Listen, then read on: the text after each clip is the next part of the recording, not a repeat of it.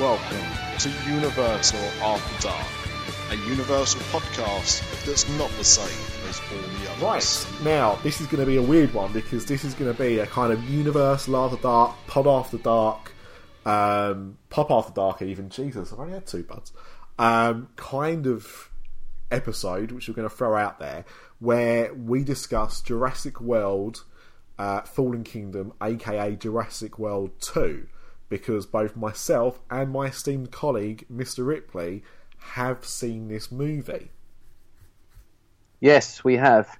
Now, what is shocking to Mr. Ripley about this, when I said about recording the episode now, is the fact that he thought that it had already been released in America. Well, they always get everything first. Exactly. But to make up for things, they are getting Ant-Man and the Wasp about a month before we do. And The Incredibles came out already. So, what, The Incredibles 2? I listened to that episode of Diz After Dark. Raise an octave just because, I don't like Incredibles that much. You know what? I like The Incredibles, but a film that I don't get my head around with people's love for it is Ratatouille. Like, people think it's a masterpiece. I can't get my head around that at all. It's all right, isn't it? It's bang average. Like, it's not terrible, but it's not like a masterpiece. But people bang on about it like it's some incredible piece of work. I mean, it's a rat that controls a human as a puppet by pulling their hair. The whole thing's ludicrous. Anyway, we're not talking about that. We're talking about Jurassic World. Now, before we start Jurassic World 2, Jurassic World is obviously the start of this franchise, this new franchise, right? Now, I went back and watched Jurassic World before seeing this new one. And that was the first time I'd seen it in probably about a year and a half. Wait, what did you watch? Jurassic World. Oh, right, okay. Jurassic World. I watched Jurassic Park. Right, okay. As my pre-game. Okay. And I've got to say, like, when I watched Jurassic World, I really enjoyed it. And when I've watched it again, it's good, but it suffers from what I consider to be the Force Awakens syndrome, which is quite funny because it came out in the first year, in which it's kind of like a greatest hits or a remix of the first film. Well, I watched the Jurassic Park original a few days ago, and do you know what really struck me? Other than the fact that it's basically what's the word they use? What do they call it when they like the new Batman franchise? It's not a rehash. It's a reimagining. Yeah. But Jurassic Park is a bit like a reimagining of Jaws. It's got all like the same sort of elements in it. It's just like a almost better version. Like Spielberg was trying to improve on something, which is directors have done that through. Hitchcock remade his films umpteen times, so it is a thing. But what was really striking about Jurassic Park was how actually terrible the acting is in that film. Everybody overacts. Oh yeah, I mean Jeff Goldblum overacts in everything anyway, and I love him for it. But everyone else in it, I mean, John Hammond's terrible. Oh, like Dickie Attenborough. He starts off like, "Oh, hello, I'm John Hammond," and then at the end of the film, he's like, "Oh, God blimey, governor, betting play now." And then, all right, Jonesy. And then, but he also, like, I think he's supposed to be Scottish because at times in the film he's Scottish. It says in the script he's meant to be Scottish, yeah. Right, so there are times in the film he does sound Scottish, but either way, I've not seen an accent that bad since Michael Fassbender in the first X-Men reboot, where his Magneto goes from English to American to Irish. Oh, various parts of the film. Like, once I noticed it, I can't unsee it, and it's the same with him in this film. So I get you, but I'll tell you what. When because I haven't watched Jurassic Park again for a while, but I watched it about a year or so ago when I bought the 3D version they did, and what struck out, not literally because I was watching 3D, but was just how good I thought the actual dinosaurs were. Yeah, they are. I think the effects hold up incredibly well, much more than they have in the other films, including the new ones as well. Yeah. But I know what you mean about that Jaws thing, and I don't know if you've ever read the original book, but I mean, you can see where it takes inspiration from, but the actual book of Jurassic Park, the novel it was based on, is quite a different film to what Spielberg made. Yeah, I haven't read it. Yeah, I mean, I've not read it in like 20 odd years, but it was a lot more violent, for example. I mean, I think with this, he tried to make a kiddie-friendly version of Jaws in some ways. Yeah, so I agree with that. I think you're kind of spot on with you saying about the similarities. So, going into Jurassic World, I'd seen a couple of trailers, and the first trailer I wasn't that impressed with. The second one I thought was quite good, but what was very apparent upon watching the film was how much it actually ruined. So, my advice to anyone going to see it that hasn't seen any trailers, don't watch them before you go. Don't try and use those as like a jogger to what you might be expecting, because it will spoil the film, in my opinion. Well, I hadn't seen all the trailers, I don't think, for Jurassic. We're talking about Jurassic World 2 now, aren't we? Yeah, I haven't seen all of them. When I was on holiday last year in Hawaii, they were filming this. So I was there with them when they were filming the island scene. So I'm kind of like wanted to see the film more so because I'd actually witnessed them filming it. Yeah. And secondly, because, I remember going to the cinema and watching the original Jurassic Park. What was we, 10, 9, something like that? 93, so it's about 10 yeah. we were, yeah. So we were, I was terrified. I remember getting my coat at one point and putting it over my head. But when you say about spoilers, I spoke to, have I told this story? I may have told this story, I don't know, but I was talking to a security guard in Hawaii. Have I said this story? Well, even if you have, it was at least a year ago, so okay. Let's pretend we didn't know it. Well, I said to this security, I said, this Jurassic World 2 then? Yeah. I said, what's the storyline? So you're talking spoilers here. And he went, he said in an American accent, he went, well, there's this volcano and it erupts, and they got to go back to the island to save the dinosaurs. I was like, oh, okay, like that is it. So I walked off, spoke to the wife. I said, yeah, see this security guards? They'll tell you any old shit. Little did I know that very, very poor premise would actually be the premise of the whole bloody film. Yeah. So this is going to be spoiler territory, but by this point that this episode comes out, it's been out for almost 2 weeks in the UK and the rest of the world, and it's only the US and a few markets it's going to be opening up later this week. I think it's the 22nd it comes out, and the reason for that is because, and also the reason why we're getting films like The Incredibles were getting late because of school holidays, but the reason we're getting Ant-Man and the Wasp in August rather than July is because it's the World Cup. Oh. And notoriously, attendance for films during the World Cup is lower than when a World Cup is on. So, and not forgetting that Disney has completely rinsed our wallets this year. Well, that as well. I mean, not yours, you didn't go and see Solo, but generally, yes, that is also the case. And the fact that in August, in the UK, we get Ant-Man and the Wasp, I think, on the 2nd or 3rd of August, and then 2 weeks later, we get Christopher Robin. Oh. So, again, that's going to be a busy month for people that don't have a cinema pass. I don't know if I mentioned it before. Apparently, I mentioned it quite a lot. Who I was named after. Yes, it's true. Of course. So with this film, so I went to see it opening day. You saw it a few days ago, so it's been out for about a week by this point. And I said to you before we started recording, I've not been able to speak to people about it. One, I don't like to talk about spoilers too openly with recently released films. But also, I don't know anyone else that's seen it. Even my wife was supposed to go and see it the other day, and she went, you know what, I'm not actually that bothered about seeing it at the cinema. And she liked Jurassic World, and she likes the series. I'm just going to wait for it to come out at home, and I'll watch it there. And I was like, And I think that's quite telling, because it's done well, but it's not done, I don't think it's done as well as you would expect of a summer blockbuster. And it'll be interesting to see what happens when it comes out in America, because that is still what people use really as a barometer. Do people think to themselves, did this film need a sequel? Is that what's stopping them, do you think? Do you think they've done everything? Why do we need a sequel? Well, I think that's why Solo did so badly. I mean, there was two reasons. One, it followed The Last Jedi, which is a film that really split the fan base up and brought it out to be its most toxic. And also, it came so soon after The Last Jedi had come out.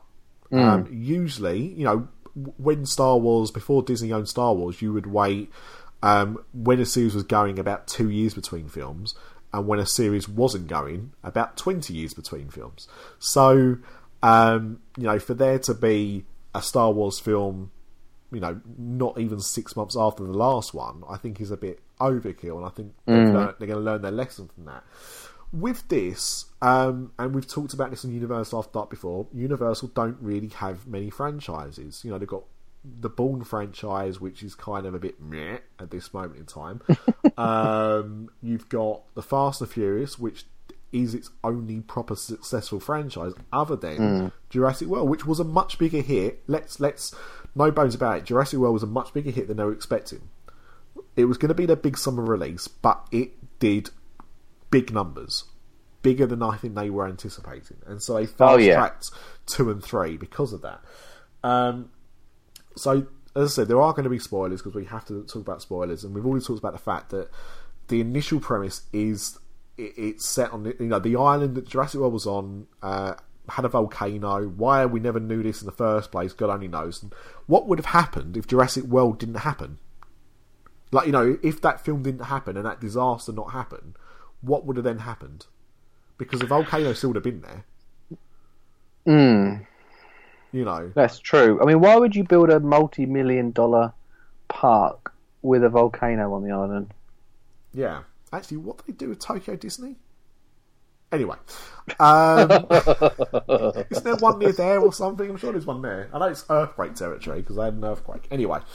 So my initial thought on this film when I came out was I actually enjoyed it.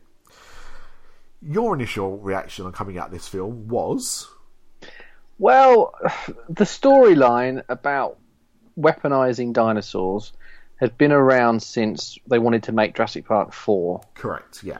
And it didn't get put in production then because it wasn't good enough. Then, when they wanted to restart the series again, they brought that storyline back and they worked on it for a long time, I believe. Then they said, no, it's still not good enough. So that's when they went with the Jurassic World route, and obviously that was successful. And then they bring, like I used the analogy to you the other day, you find an old pizza box under the sofa that's been there for 2 years, and you get the pizza out and you go, fuck it, I'll eat it. Why? I mean, did they spend a lot of money developing this and they feel like they need to get their money's worth? I mean, why did they have to go with this storyline? So, I mean, one thing I do want to point out here as well is that the director of Jurassic World was a man called Colin Trevorrow. That's how you pronounce it, I don't know. So I think so. Anyway, it was his film. Because of how successful Jurassic World was, he was then asked to make Star Wars Episode 9. And he was going to direct Episode 9. Oh, right, okay, yeah. So that was the one after The Last Jedi. The last of this series of films, right? Before they spin it off into new characters and stuff, right? So he was going to direct that. Then he directed a film last year called Book of Something that was a complete commercial flop and critical flop, and they parted ways soon afterwards. Now, the reason he didn't direct Jurassic World 2 was because of this. However, he was remaining to contribute story ideas and possibly come back to Jurassic World 3, which he now is doing because he's suddenly got this space free in his diary. So he was very involved with the writing of this film. Now, I know you don't like J.J. Abrams. Oh, don't get me started on him. And he's obviously going back to Episode 9. But whatever happens with Episode 9, however good or bad it could be, it was almost directed by the person who directed Jurassic World and has written Jurassic World 2 and Jurassic World 3. So just let that sink in for a little bit. No matter how much a hatred for Abrams may be, it could even be worse. So it's like voting for a turd or a giant douche. That's correct. A bit like British politics, really. So, so as you said, the storyline in this is that there was this. Now, you just watched Jurassic Park. There was no mention of this creative partner of John Hammond's, was there? Oh, not only was there no mention of a pissing volcano, they completely rewrote the bloody history in this film of some co-partner that helped build the bloody park, where it's bloody Cromwell doing his stupid bloody Dick Van Dyke impression. And he's British as well, isn't he? No, he's American. Oh, God. I had to go up an octave to enforce that as well. So the storyline with this film is that there was this person who, like, we always thought John Hammond was the one that cloned the DNA or discovered this technology and cloned the DNA and made the dinosaurs and blah, blah, blah. And it turned out there was this other person who was doing it with him, and they drifted apart before Jurassic Park originally opened. Or was going to open, obviously it never did open, to the public. So, but there's been no mention of this person at all. And his personal assistant is a British actor for hire, Ralph Spall, who is only second, I think, to Domhnall Gleeson in appearing in films at the moment. Yeah, he is everywhere. Usually playing a bad guy as well. Yeah. So immediately, like, oh, I can see how this is going to turn out. So he's his personal assistant. So it turns out that this guy was a philanthropist and created all these dinosaurs initially with John Hammond, and they want to save as many dinosaurs as possible because they feel that is the moral thing to do. They've brought life to these creatures and they shouldn't just let them die. I think, is her name Claire? The character played by Bryce Dallas Howard. I think her name's Claire. I think so, yeah. So she's gone from somebody not caring about anything at all to being this dinosaur rights activist for this charity. Complete 180 from the last film. Okay, fine. Get that. Stuff changes. I get it. Can I give you a incredible insight into her, where they filmed the office of where their animal rights group is? Go on. Was in downtown Slough, not far from where they shot Superman 4. Because literally, this is not a joke, Jurassic World was mostly filmed in London, Jurassic World 2, with some shots in Hawaii. That's it. Right, and I think we can all guess what that was as well. Yeah. What's filmed in Hawaii. So this guy wants to save the dinosaurs, and the government basically turn around and say, we're not interested. And then Ralph Spall's character reaches out via this person to say, look, we want to do this rescue mission. We want to rescue as many dinosaurs as possible, but there's one dinosaur we know we can't get, which is a velociraptor. So you're going to have to get back Chris Pratt. Now, just before we talk about that quickly, can I just say the bit where the government decides not to help is the bit basically where Jeff Goldblum is in the film. Now, isn't it a bit of a letdown of how they use him in this film? Oh my God, it is by far my biggest letdown. Because, bearing in mind, have you seen Thor Ragnarok yet? Yes, I have. I mean, he's outstanding in that. He is, yeah. And I know Jeff Goldblum is Jeff Goldblum, but there is not enough, in my opinion, Jeff Goldblum in anything. Yeah. He's like the acting equivalent of melted cheese. It deserves to be on everything. Yeah. And go heavy on it if you want to. He's not in enough films. So to see him in that trailer, and obviously knowing he was such an integral part of the first Jurassic Park, I was like, excellent, they brought him back, that's great. But like you say, he's in that film for like 2 minutes. He's done all the press tours and everything like that, and he's in the film for like 2 minutes.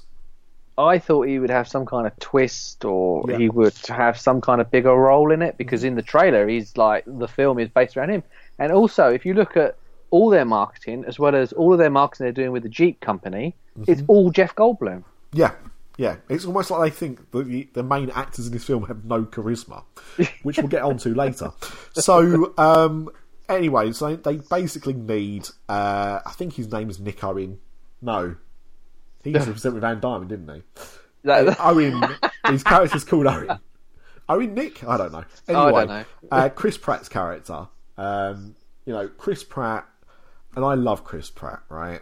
But Chris Pratt in Hollywood films is pretty much the same in every film he's in. You know, I was just about to say that. The problem Chris Pratt's got is he could have been Star-Lord in this film, for all I could see the difference. He was. He just didn't wear the mask.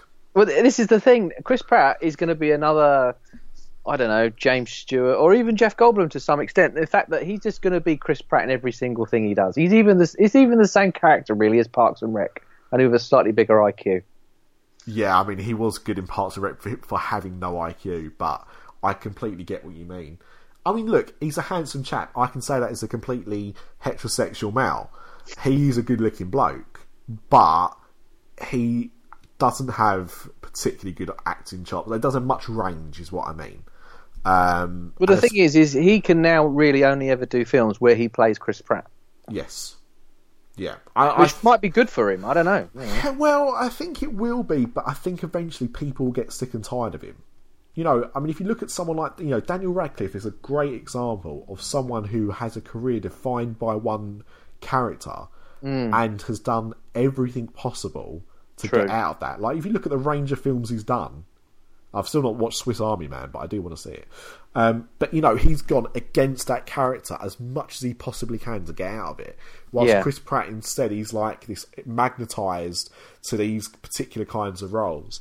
I think he needs to do something sooner rather than later to change his scope. He can't rely on Marvel and Lego films for the rest of his career. Maybe he can.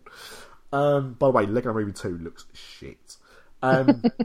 Right, so they convince him to go with them. Not very well, but he does anyway.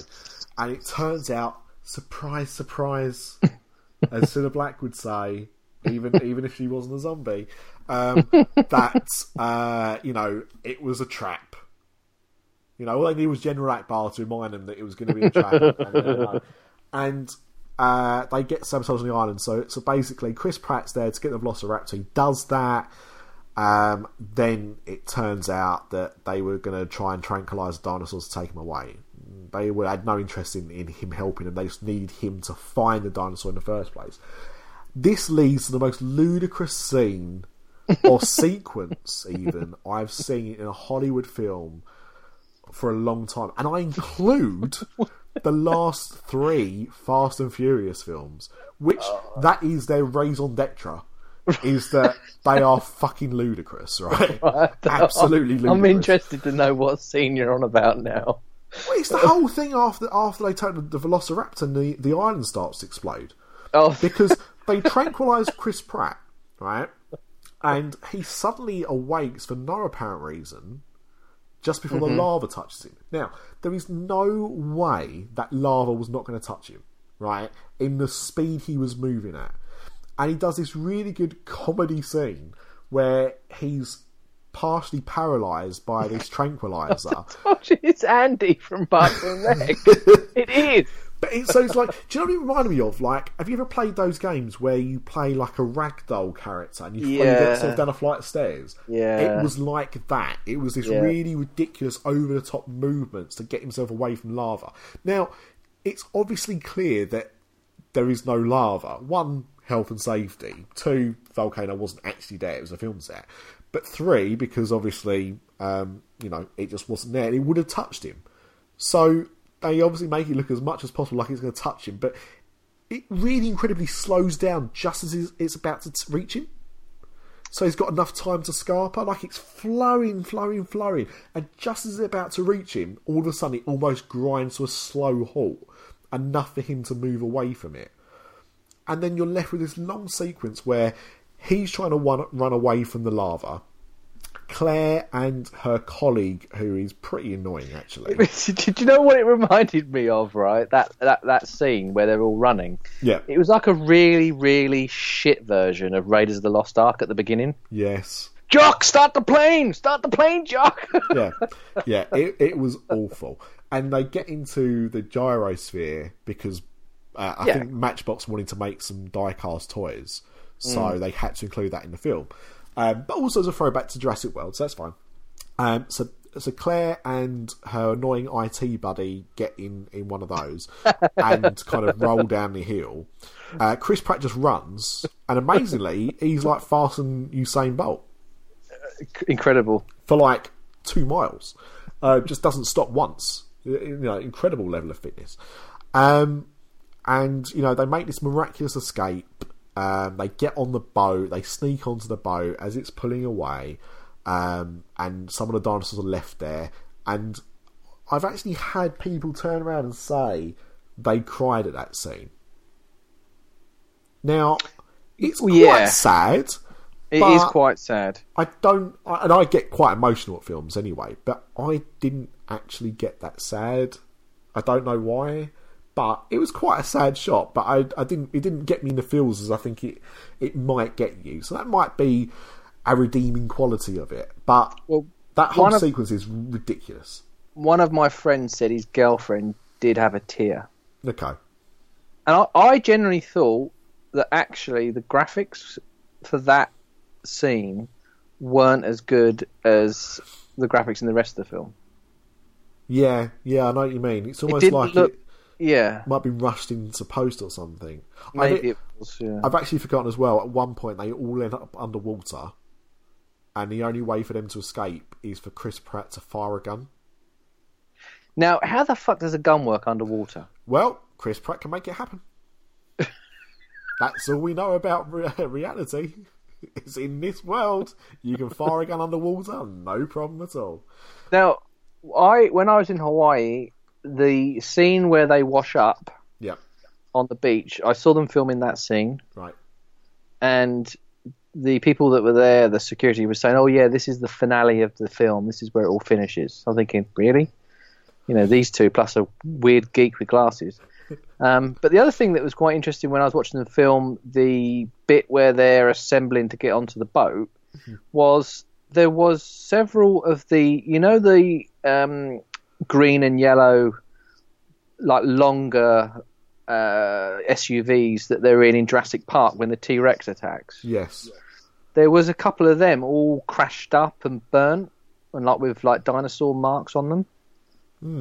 But in the film, I didn't remember seeing those vehicles. That's interesting. But they were using them and they were filming them because I watched them do it while they were doing that sort of a lot quick. The volcanoes erupt and let's all get together before we get on the boat. That bit.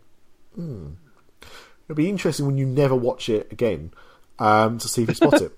No, but if you do, it's something to watch out for, I suppose. I think when you do go and see a film for the first time, you kind of really focus on what's going on. You don't necessarily look in the background. The really annoying thing was the container. Oh, sorry. No, the container that the T-Rex was in. Yes. That container, I'm just looking through my photos now, was right next to where the Portaloos were, and I walked past it and I never looked inside. And now I'm thinking, did they build an animatronic T-Rex? Well, apparently, yes, they did.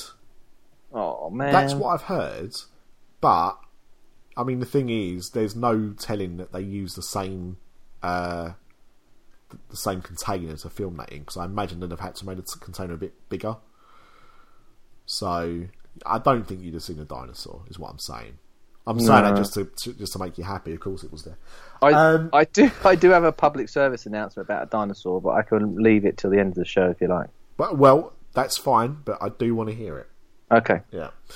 So they go back to America, and what's interesting is that this house. I mean, it was a big house that this old guy lived in, right? But it was so big that they could hold all the dinosaurs there without anyone knowing. So just when you thought it was bigger than that. So you end up in this mansion, and it turns out that Rafe Spall and another evil person for hire in Toby Stevens, I think is his name. Oh God, doing his best Trump impression. Now, I don't know what it is, but I don't like him. Like, he's a good actor-ish, but I think he's got such a weird look. It just creeps me out. I don't know why. I think it's because he's too thin to be that short. Right, okay, that could be it. He's got a weird. He's just got a weird look to him. He's got a weird face as well. which is good for character acting, to be fair. But there's that. So it turns out that this Trump-alike and Rafe Spall are basically auctioning off the dinosaurs to people with loads of money. That's really what it comes down to. Yeah. And also in this mansion is I can't remember what his name is, but B.D. Wong's character, the scientist that's been in the Jurassic Park series since the beginning. Oh, is it Dr. Wu, or am I making that up? No, I think it is Dr. Wu. Which doctor is he? The 14th Doctor? The Chinese Doctor Who. Dr. Wu. If we're going to go to hell, we may as well go down in flames. Anyway, he's there, still splicing together dinosaur DNA when he shouldn't be. Yeah, he still hasn't learnt his lesson, has he? Oh, right. So here's another great thing about this film is they shoot Blue the Velociraptor. Now that's the famous Velociraptor that everybody knows the name of, including the characters that have never seen this dinosaur before. But they refer to him as Blue. He's shot when they try and tranquilise him because the tranquilizers weren't working quickly enough, and he was killing them. So they shot him, and he was dying. So they had to give him a blood transfusion using a T-Rex, which, I mean, is a premise so stupid. I don't think it's been done since they did the open heart surgery to King Kong in 1987's classic Linda Hamilton starring King Kong Lives, one of my all-time faves. So when I say all-time faves, one of my all-time earliest film memories in King Kong Lives. So that's pretty stupid, but that happens. And then they're doing this auction thing for the dinosaurs. At this time, Chris Pratt's been found, Claire's been found. They're locked away in the basement of this mansion, and they're trying to escape while this auction's going off. There's also a girl involved. She's the granddaughter of John Hammond's partner. I don't even remember what his character's name was. Wouldn't that have made more sense if she was... Alright, I know she had to be what she was for the twist to make it tie up at the end, but it was such a stupid thing. Yeah. But wouldn't it have been better if she was like Lexi's daughter? Yes. Yeah. It would have made more sense if there was a proper connection somewhere. To John Hammond, yeah. Yeah, other than it just being completely random. Just made... It didn't make no sense, but it was just odd. So you see this girl a few times. She's a young girl, quite secretive, runs away quite a lot. She knows what's going on, but she's not happy about it. She can't do anything because she's only about 10 years old or something. Anyway, they eventually get a dinosaur to break them out using some tricks of the trade, or the dinosaur's head to break through a brick wall. I know. You know what? I'm actually hating the film the more I talk about it. You sound like you hate it more than me. Yeah, I like this film when I come out, and the more I think about it, the more ludicrous I think it was. I think... So before we carry on slagging it off, I think it's a decent summer blockbuster in that kind of, you know, it's a bit fluffy for 2 hours. It'll keep you entertained. But I think when you think about it a bit more, you realise just how ludicrous the whole thing is. It's the anti-Solo in that regard. That film is so much better than it had any right to be, and no one's seen it. And I guarantee more people see this bloody film, and it's got so many more flaws. I don't just mean in the mansion.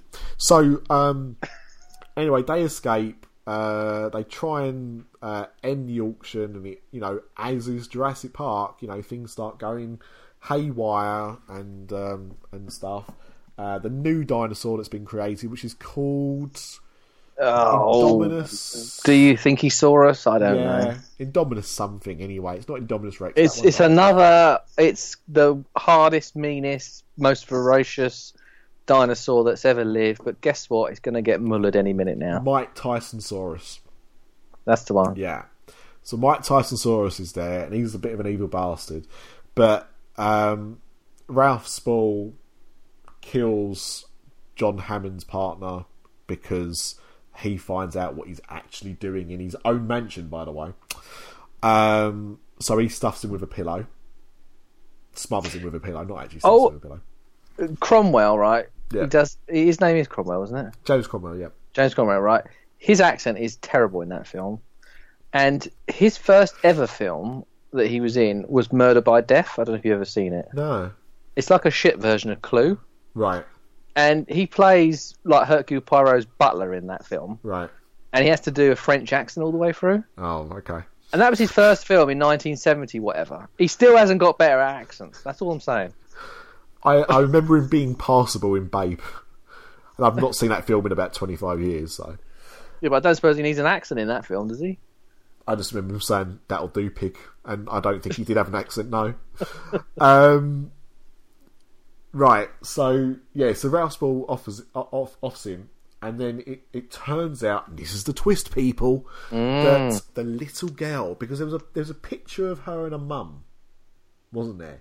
I have a question about that picture. Okay, I probably can't answer it, but we'll go for it. Why in that picture was the girl that died the girl from House of Cards on Netflix? Maybe we'll find out in Jurassic World 3. Because it was her, wasn't it? I don't know. It bloody looked like her. No, it could have been. It could have been. Normally, if that was the case, that mean, if it's someone a little bit high profile, it's normally because they'll do something with that in a future film. That's how I tend to find it. But she finds out that when she looks at this photo of her mum, that was, at least 10 years old at this point, that she's the same age in that photo, because dun dun dun, she's also a clone, just like the dinosaurs. And the reason that Hammond and James Cromwell's character fed out is because he started using this technology to clone humans, and Hammond found that to be immoral, having no problem at all with doing that with dinosaurs, but humans, big no. So that's your twist. That's your twist.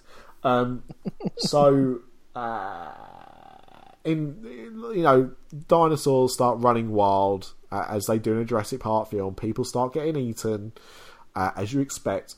And I think this is the problem. You said this a little bit earlier about people when this film comes out, if it's going to be successful or not, is how many times can you do this? How many times can you go back to the world doing the exact same thing? I said to my mate that saw it on opening night, because he loves Jurassic Park, I said to him, how can they keep doing this? And he said, well, Jurassic World 3 will mean Jurassic World, as in the dinosaurs are now everywhere. Yeah. Now, that is why this is the redeeming factor of the film. Okay, so nearly towards the end of the film, because that's where it's kind of coming to, and where we're also coming to as well, there's some kind of gas leak in the basement of this mansion, where all the dinosaurs are being kept, and basically the dinosaurs are going to die. So it's the exact same scenarios at the beginning of the film, but now they have the power to press a button to release the dinosaurs so they can escape, or they can watch them all die in agony. Now, what's great about this sequence is Claire, the dinosaur activist who wanted to save the dinosaurs from the island, from the volcano, then decides, you know what, maybe we should let them die. So once again, you know what, she is this film's equivalent of hello, Jonesy. Oh, I'm a bad guy now, Jonesy. No, I'm a good guy again now, Jonesy. Here's the latest odds.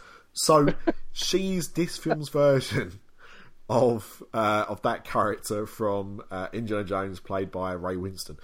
She just flip flops. She's not a baddie, but just her moral compass. Her moral compass is like a compass in a film, like Pirates of the Caribbean, when they get into that bit of the sea when the compass starts going haywire and spinning round frantically, not knowing where it is. That is her moral compass the whole way through this film. Doesn't know what it wants to be, left or right. So in the end, the decision is made by the clone girl to release the dinosaurs and let them live. And of course, they're only in a walled compound, so they run away. But there is a problem with that. Is in theory, they're all female. Yes. which is what Jurassic Park taught us. Yeah. And if Jurassic World is the sequel theme park to Jurassic Park, Jurassic World are not going to take any chances with this frog DNA, so they're going to take that out of the chain when they make their new dinosaurs. So of course they're going to make just female dinosaurs. Well, and most of them are just in bloody ones. Yes. So unless you're going to get a load of bloody hybrids, which I think is exactly what's going with to a happen. load of lesbian dinosaurs, it ain't going to happen, is it? Fly away, lesbian dinosaurs. One of Engelbert Humperdinck's greatest songs from the Beavis and Butthead soundtrack. Check it out. It's a real song. What? Yeah. Well, lesbian seagulls, but you know. Engelbert Humperdinck. Yeah. Fly away, lesbian seagulls. It's on the Beavis and Butthead Do America soundtrack. It's a great song. All right, I'll check that out. Please do. And all our listeners as well. So Dinosaurs Run Wild. Now, this is the point. And that's the end of the film, basically. Well, actually, the end of the film really is Jeff Goldblum coming back out for no apparent reason. No apparent reason, yeah. But to make sure he had his 2 minutes of screen time. Because, you know, when I said he's been on for 2 minutes, people are going to watch this film and go, hang on a second, he's only been on for like 45 seconds. That's because he's on at the end as well. 2 minutes of screen time. So at that point of the film, the dinosaurs are starting to integrate with society. And that's what you see in the trailers for Jurassic World, or the later trailers. That's what I mean by that spoils the film. Now, what I liked about the ending is that, and just like your friend said when he talked to you about it, is the dinosaurs are now out in the open. Now, why I like that is because every Jurassic World film or Jurassic Park film has been set on an island, with the exception of Jurassic, the Lost World, Jurassic Park, when some of that was sent on land as well. But this is the first time that all the dinosaurs en masse are now on land in America, able to travel about. Dinosaurs are loose. And to me, this is what the franchise needed, because how many times can you go back to an island where there's dinosaurs? Well, exactly. It was getting tiresome going back to the world too many times. And what I do like about this, or what I hope they're going to do with this, is we'll see what we saw with like the Planet of the Apes series of films, like that last trilogy of films. Because I really like those Planet of the Apes films. Oh, yeah. Yeah. And so I think we're now going to be like where the dinosaurs are, because they are strong and powerful. But as you say, the problem is at this moment there's only 12 dinosaurs or whatever, 15 dinosaurs. I lost count. There's not hundreds of dinosaurs. No, but bet your life by Jurassic World 3 they've overrun the whole bloody world. Exactly. But there was something I was going to say. My friend, who's a big Marvel fan as well, the same guy, he stayed until the end of the credits. Yes. Expecting there to be an after credits sequence, and there was. Which is I left because there's never been one before. Yeah, well, exactly. I left. I was too angry. And he says there was one, and it just shows you some, what are they called, pterodons, Yep. flying majestically over this big forest or something. So. Well, apparently, what it was they were flying, unless they've changed it, which is possible because they do this. But the scene that I got told about was they were flying over the Eiffel Tower, and then the camera panned back, and it was the Eiffel Tower at the Paris Hotel in Las Vegas. Really? Yes. Because obviously the dinosaurs wouldn't have got to Paris, France that quickly. But they would have got to Vegas. Yeah, but hang on a minute. This is in London now, isn't it? Or is it not in London? No, it was America. No, it's America. Okay. Yeah, so no, it's filmed America. in London. It's not London. It's America somewhere. Yes. Right. So, right. yes, I know it's America. I will also say I did think the scene of the T-Rex roaring at the lion a bit shitty. Oh, yeah. Just a bit cheesy. Yeah. Um, Can I also mention the most one-dimensional villain or sub-villain that has ever been on film, apart from the Driscoll brothers in Only Fools and Horses, and that is Buffalo Bill. yeah. And also, what was his thing about collecting teeth? I don't know, but he was terrible, wasn't he? Yeah. He was also terrible in the Wild Wild West. He has a habit of just being a really shitty character actor in really shitty films, to be honest. Is he the one that's in Monk? Yes. Oh, God. No, I don't remember him being in Monk, so I haven't watched Monk in a long time, but yes, apparently it was him. Ted Levine, I think is his name. So, I'm really mixed about this film, if you hadn't already gathered. I came out really liking it, but the more I talk about it, the more I think about it, the more I've got problems with it. And the only thing that gives me hope is that the next film is not going to be the same as anything that's come before it, which is exactly what it needed. It did need to break away from that formula, and I think that they did it in a way that they could prolong it. The only thing we've got now is what do they do? If the dinosaurs can't procreate, how are they going to be more dinosaurs? And there needs to be more dinosaurs, or else it's not going to work. Is someone going to steal the technology and create their own dinosaurs? I don't know. But they need to do something, because the amount of dinosaurs that escaped in this film is not enough. The problem is, like in the original Jurassic Park, much like with Jaws with Spielberg, is the most terrifying thing of the actual film is the actual monster, if you like. Mm-hmm. And with this now, because it's literally jumped the shark so much, none of these dinosaurs are actually that terrifying, are they? The bits that are terrifying, like for example when the little girl goes down that corridor and then these horrible big nailed gnarly hands start coming out of the shadows. Do you see what I mean? That's quite terrifying. Well, the bit when she's hiding under the beds, she's hiding under the covers in the bedroom, and the dinosaur comes in. And it's prowling round that tower. You know what I think the problem is? Like, you watched Jurassic Park again the other week. Did you find it scary? Yeah. Well, as much as a grown adult can find something scary, yes.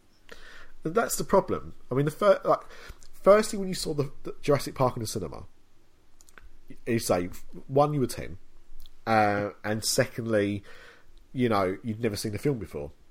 But when you've seen a film, no matter how much you like it or anything like that, it will never scare you as much as it did that first time. Even like a horror film that really, does put the willies up you, pun intended.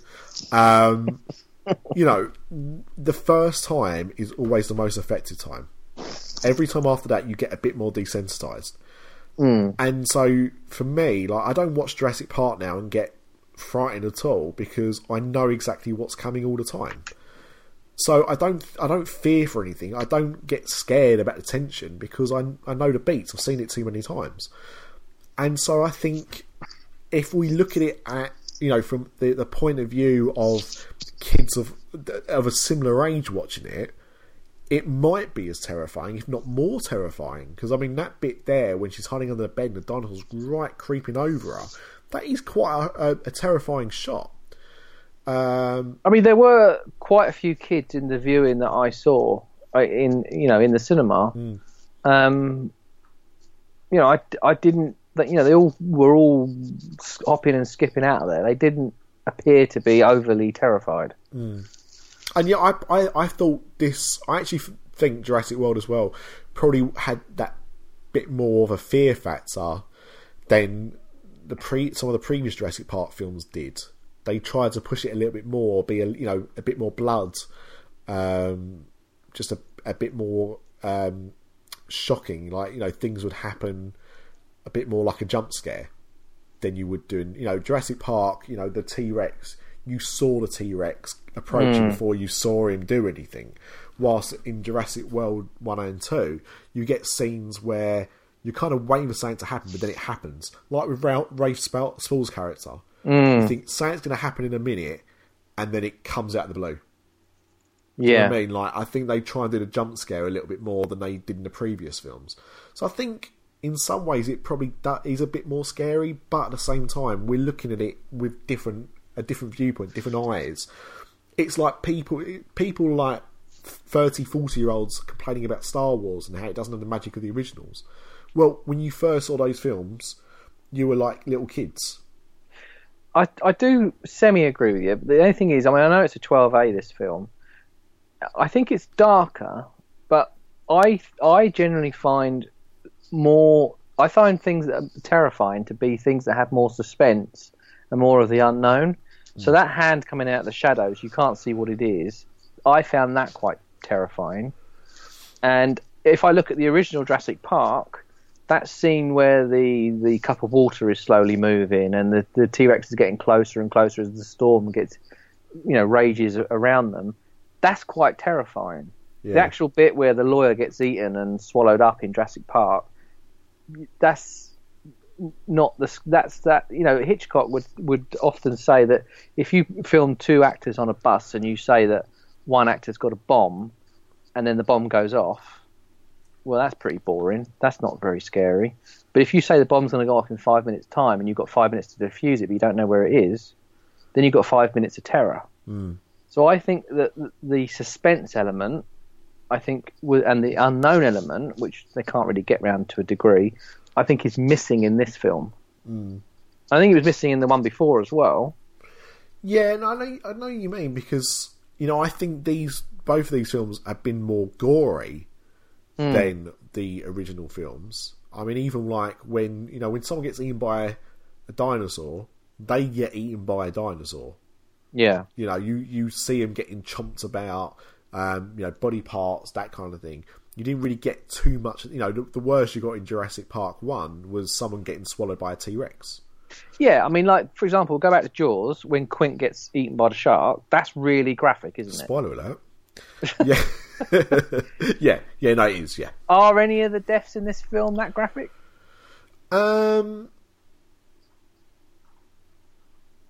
Yeah, I think the one with the one that springs to mind was when the hunter gets in with the Indominus, whatever this dinosaur's called, this hybrid dinosaur, and you can see him kind of wink at the camera almost as he's playing possum, and he meets quite a grisly end. He should have. I mean, all they could have done really was just put a red Star Trek uniform on him. Because you just knew what was going to happen. Yeah, and that's the thing. Like, I think it was gory, but the suspense wasn't there.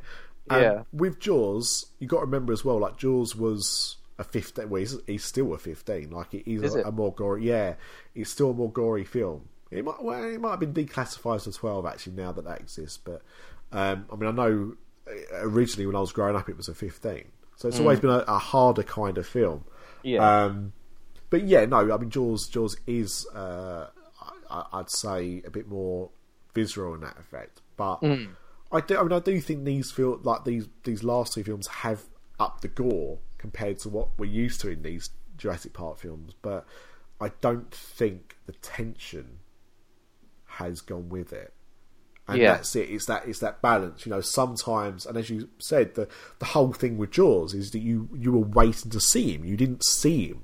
Yeah. It was that anticipation. You saw the fin.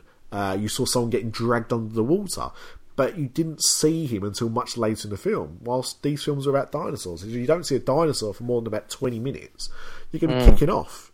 Because I think that is such a modern thing, though, isn't it? Yeah. No, you're probably right. But it's also what you've become accustomed to. The thing is, like, if they did, there's a bit in Jurassic World where I think it's the Indominus Rex. Yeah, no, it is. They were trying to hunt down the Indominus Rex, and it pulled out its tracker. So they didn't know where it was. They thought they knew where it was, and all they found was a tracker because it had pulled out the tracker. Yeah. And they're in this jungle, and they're not sure where it could possibly be, and it can change colour. It can camouflage its skin.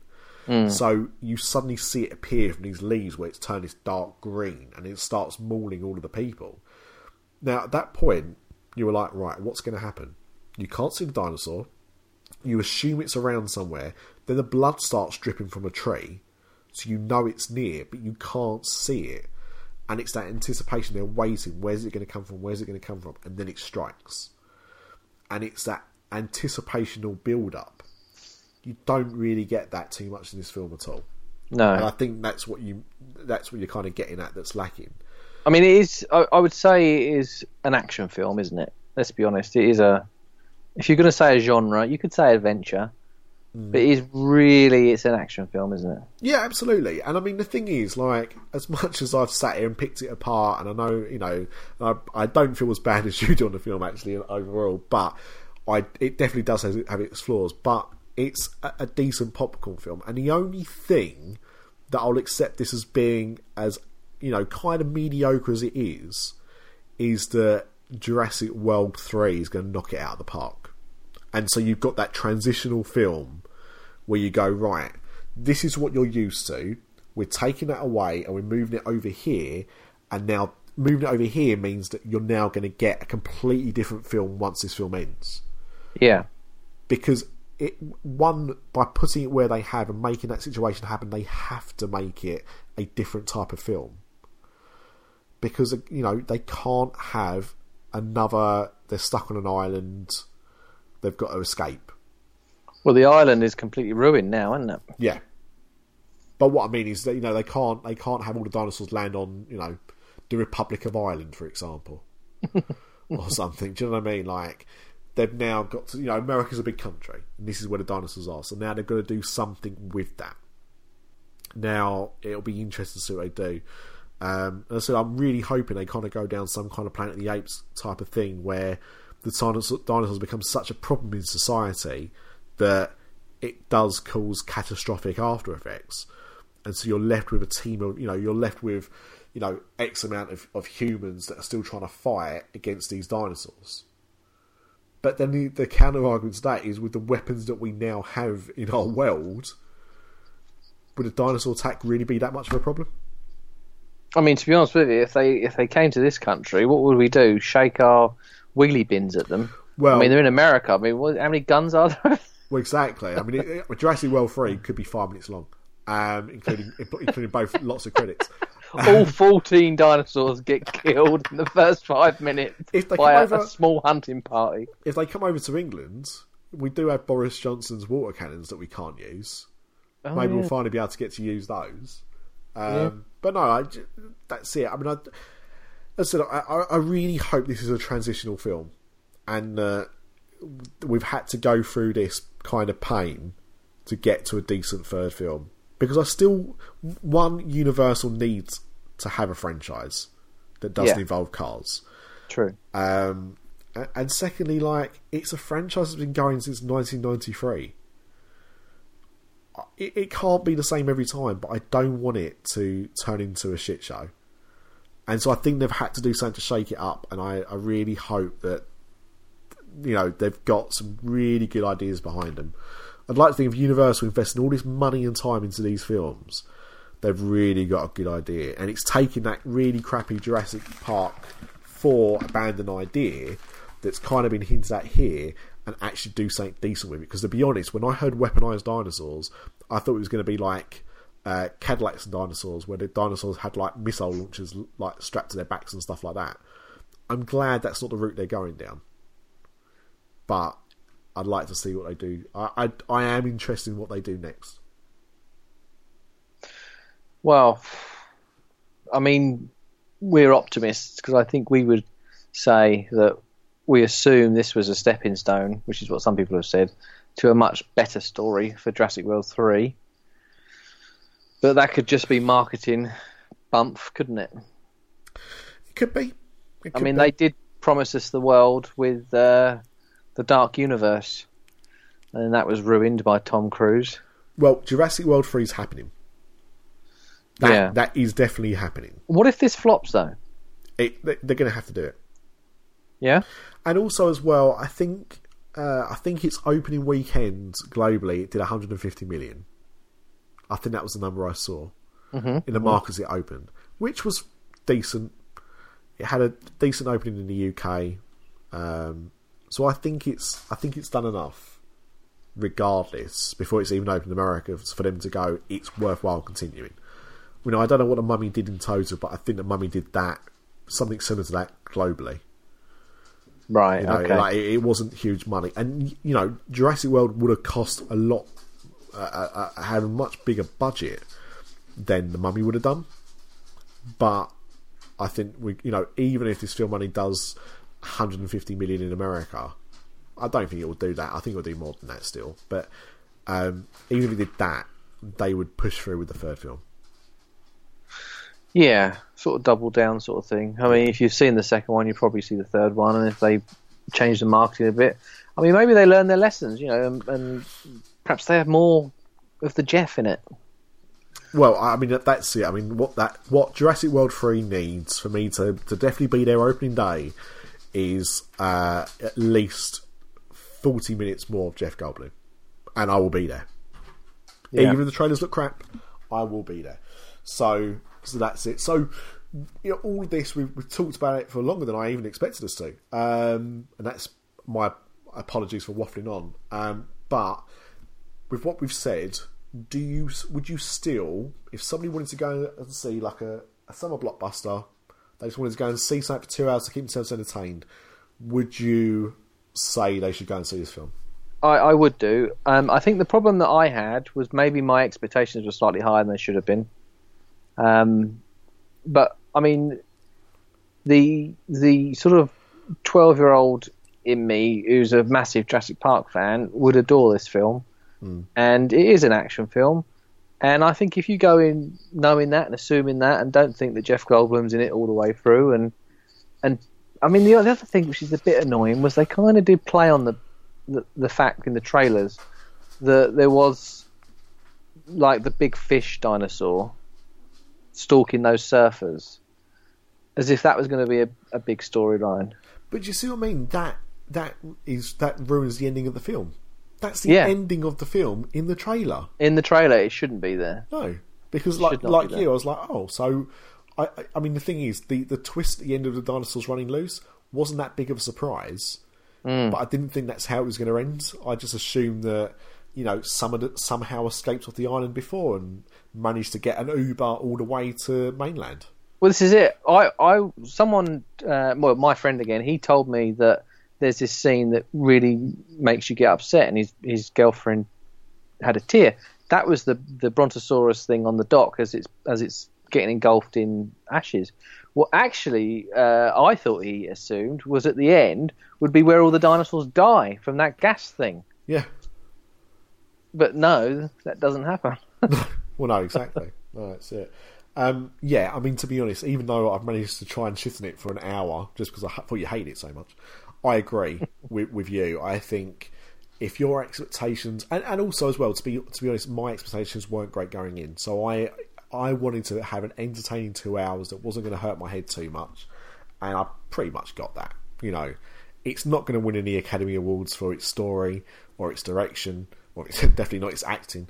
But I think if you want to go and if you want to kill 2 hours this summer, and you've seen The Incredibles or Ant-Man or whatever else is coming out at similar times, and you think, and you don't want to give J.J. Abrams your money, then I think you can do no worse than see this. At the very least, you're going to be a bit angry with it. At the best, you'll go, no, you know what, it's entertaining, I want to see Jurassic World 3. I generally think a lot of these films get rushed into production too fast, because if you take the Bond films, for example, the best Bond films are the ones that took a long time to be made, like Skyfall, Casino Royale. The shit ones are like Quantum of Solace, Spectre, where they've been sort of rushed into production. So I'm just thinking I'm completely just going off topic, but I think this film was probably rushed, and I think the storyline felt to me like it was an early draft and could have been a little bit more honed, make a little bit more sense to people. I just can't get over you just shat all over Quantum of Solace, everyone's favourite Bond film. Terrible. How dare you? How is that anyone's favourite Bond film? You know what? I'm sure it is somebody's favourite Bond film. Daniel Craig had to direct the last act of that film himself. Oh God! I mean, it must be someone's favourite Bond film, but that's clearly someone I don't want to be friends with. Right, well, that's it. I think that wraps it up. The only thing before we go is you did have a PSA. Oh yeah. So yesterday, one of my colleagues at Halloween Horror Nights Unofficial did a meme of did you know that the Triceratops from the original Jurassic Park, the one that's laying down, that's ill, that prop was destroyed by Universal Orlando because they wanted to use bits of it in a haunted house for Halloween Horror Nights. That was the did you know sort of thing. Right. So, of course, you put that out, loads of likes, loads of shares, blah, blah, blah. And then a few people have written in and said, oh, well, by the way, there's a documentary called The Art of the Scare, where they clearly say that is not the Triceratops from Jurassic Park 1. It is the Triceratops from Jurassic Park 2. Well, I just wanted to say to everybody that has messaged me in just to inform me on that information. It isn't. It is Jurassic Park 1 because I actually spoke to the guy who actually ripped the bloody thing up. And also, I've not seen... I don't think I've actually seen it all the way through, actually, Jurassic Park 2. No, I definitely haven't. I don't remember seeing the Triceratops in it, so... No, I don't. The only Triceratops I remember seeing in any Jurassic Park film was the first one, like a proper Triceratops, and it died. Well, exactly. What used to happen, I don't think it happens so much anymore, but Universal Pictures, so not Universal Studios, Universal Pictures, would send props to Orlando to have them in the park to generate interest to market the films, so like Jurassic Park, for example. The Boneyard, didn't they? Exactly, the Boneyard. So Universal Pictures would send that to Orlando for the tourists, and then because Pictures is nothing to do with the theme parks would then say to Pictures, well, what do you want to do with these props? They'll say, well, just keep them. So Universal would be like, well, we don't really want them. Okay, well, we'll just get rid of them then. So lots and lots of props, from many, many iconic films, were sent to Orlando and never got sent back, and were either scrapped or rehashed into Halloween Horror Nights houses. So there's that. So what you're saying is this year at Halloween Horror Nights there might be a house that has the Flintstone car from the 1994 live action film. It's funny you should mention, because I don't know, you've probably read that, but the Flintstones movie was one movie that loads of props went there and they were all reused for a scare zone, and then they were all destroyed. I honestly did not know that. I mean, I know that someone told me that they used to have some of the vehicles in the Boneyard. So I never saw the Boneyard. I think it was they closed the Boneyard by the first time I ever went to Universal. But I know that they had some of the vehicles there, yeah. Weirdly, those vehicles actually did go back to Hollywood because they are now on the Hollywood Tram Tour. Ooh. So they are an example actually of where they actually did go back. But only because they needed them in Hollywood for their tram tour, because there's a part of the tram tour where they've got these animatronic spitting dinosaurs. Mm-hmm. And they used them in that bit. Right, okay. So they actually had a use for him in Hollywood. But no, it's funny you should say Flintstones, because literally that was one of the biggest shockers, because the original Flintstones movie from the 90s, there was a scare zone that was the same year, I think, as the Jurassic Park house, where they had these like savage cavemen, cavewomen sort of characters in this scare zone. All the props were all ripped up to make sets for that scare zone. Well, hang on. There was a Jurassic Park Halloween Horror House. Yeah. You know what? Cool. No, you know what? This is too good for this episode. And it's run long anyway. So, the next proper episode of Universal After Dark, where we're talking Halloween Horror Night tickets, we need to talk about the Jurassic Park scare zone. I don't know why they haven't done it since. It was really popular. I'm not surprised. Well, now that's almost a better cliffhanger than you get in this film. Right there. I'll give you another cliffhanger quickly. Go on.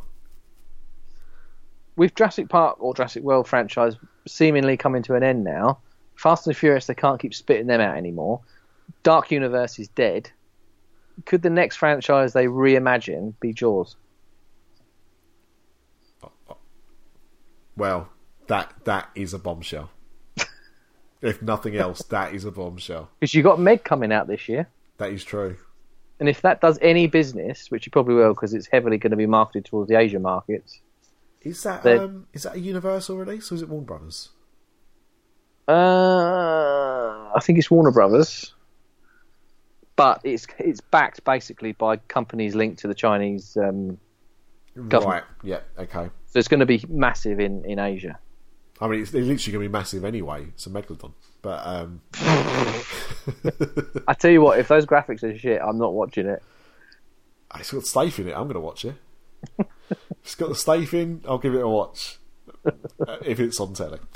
Right, on that huge bombshell, we will see you back with Amanda for another Universal After Dark next week.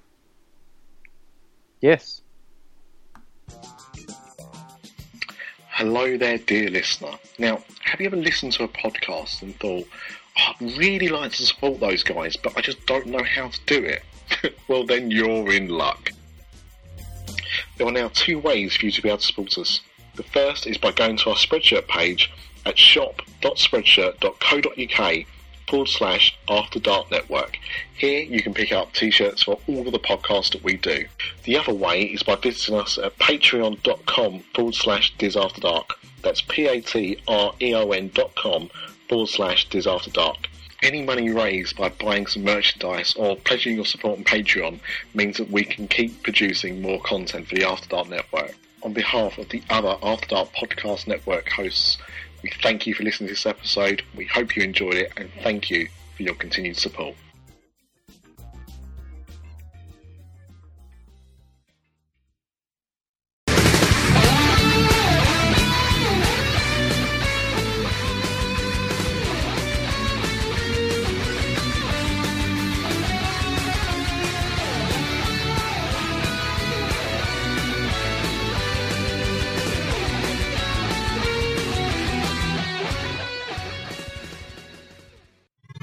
This podcast is part of the After Dark Podcast Network.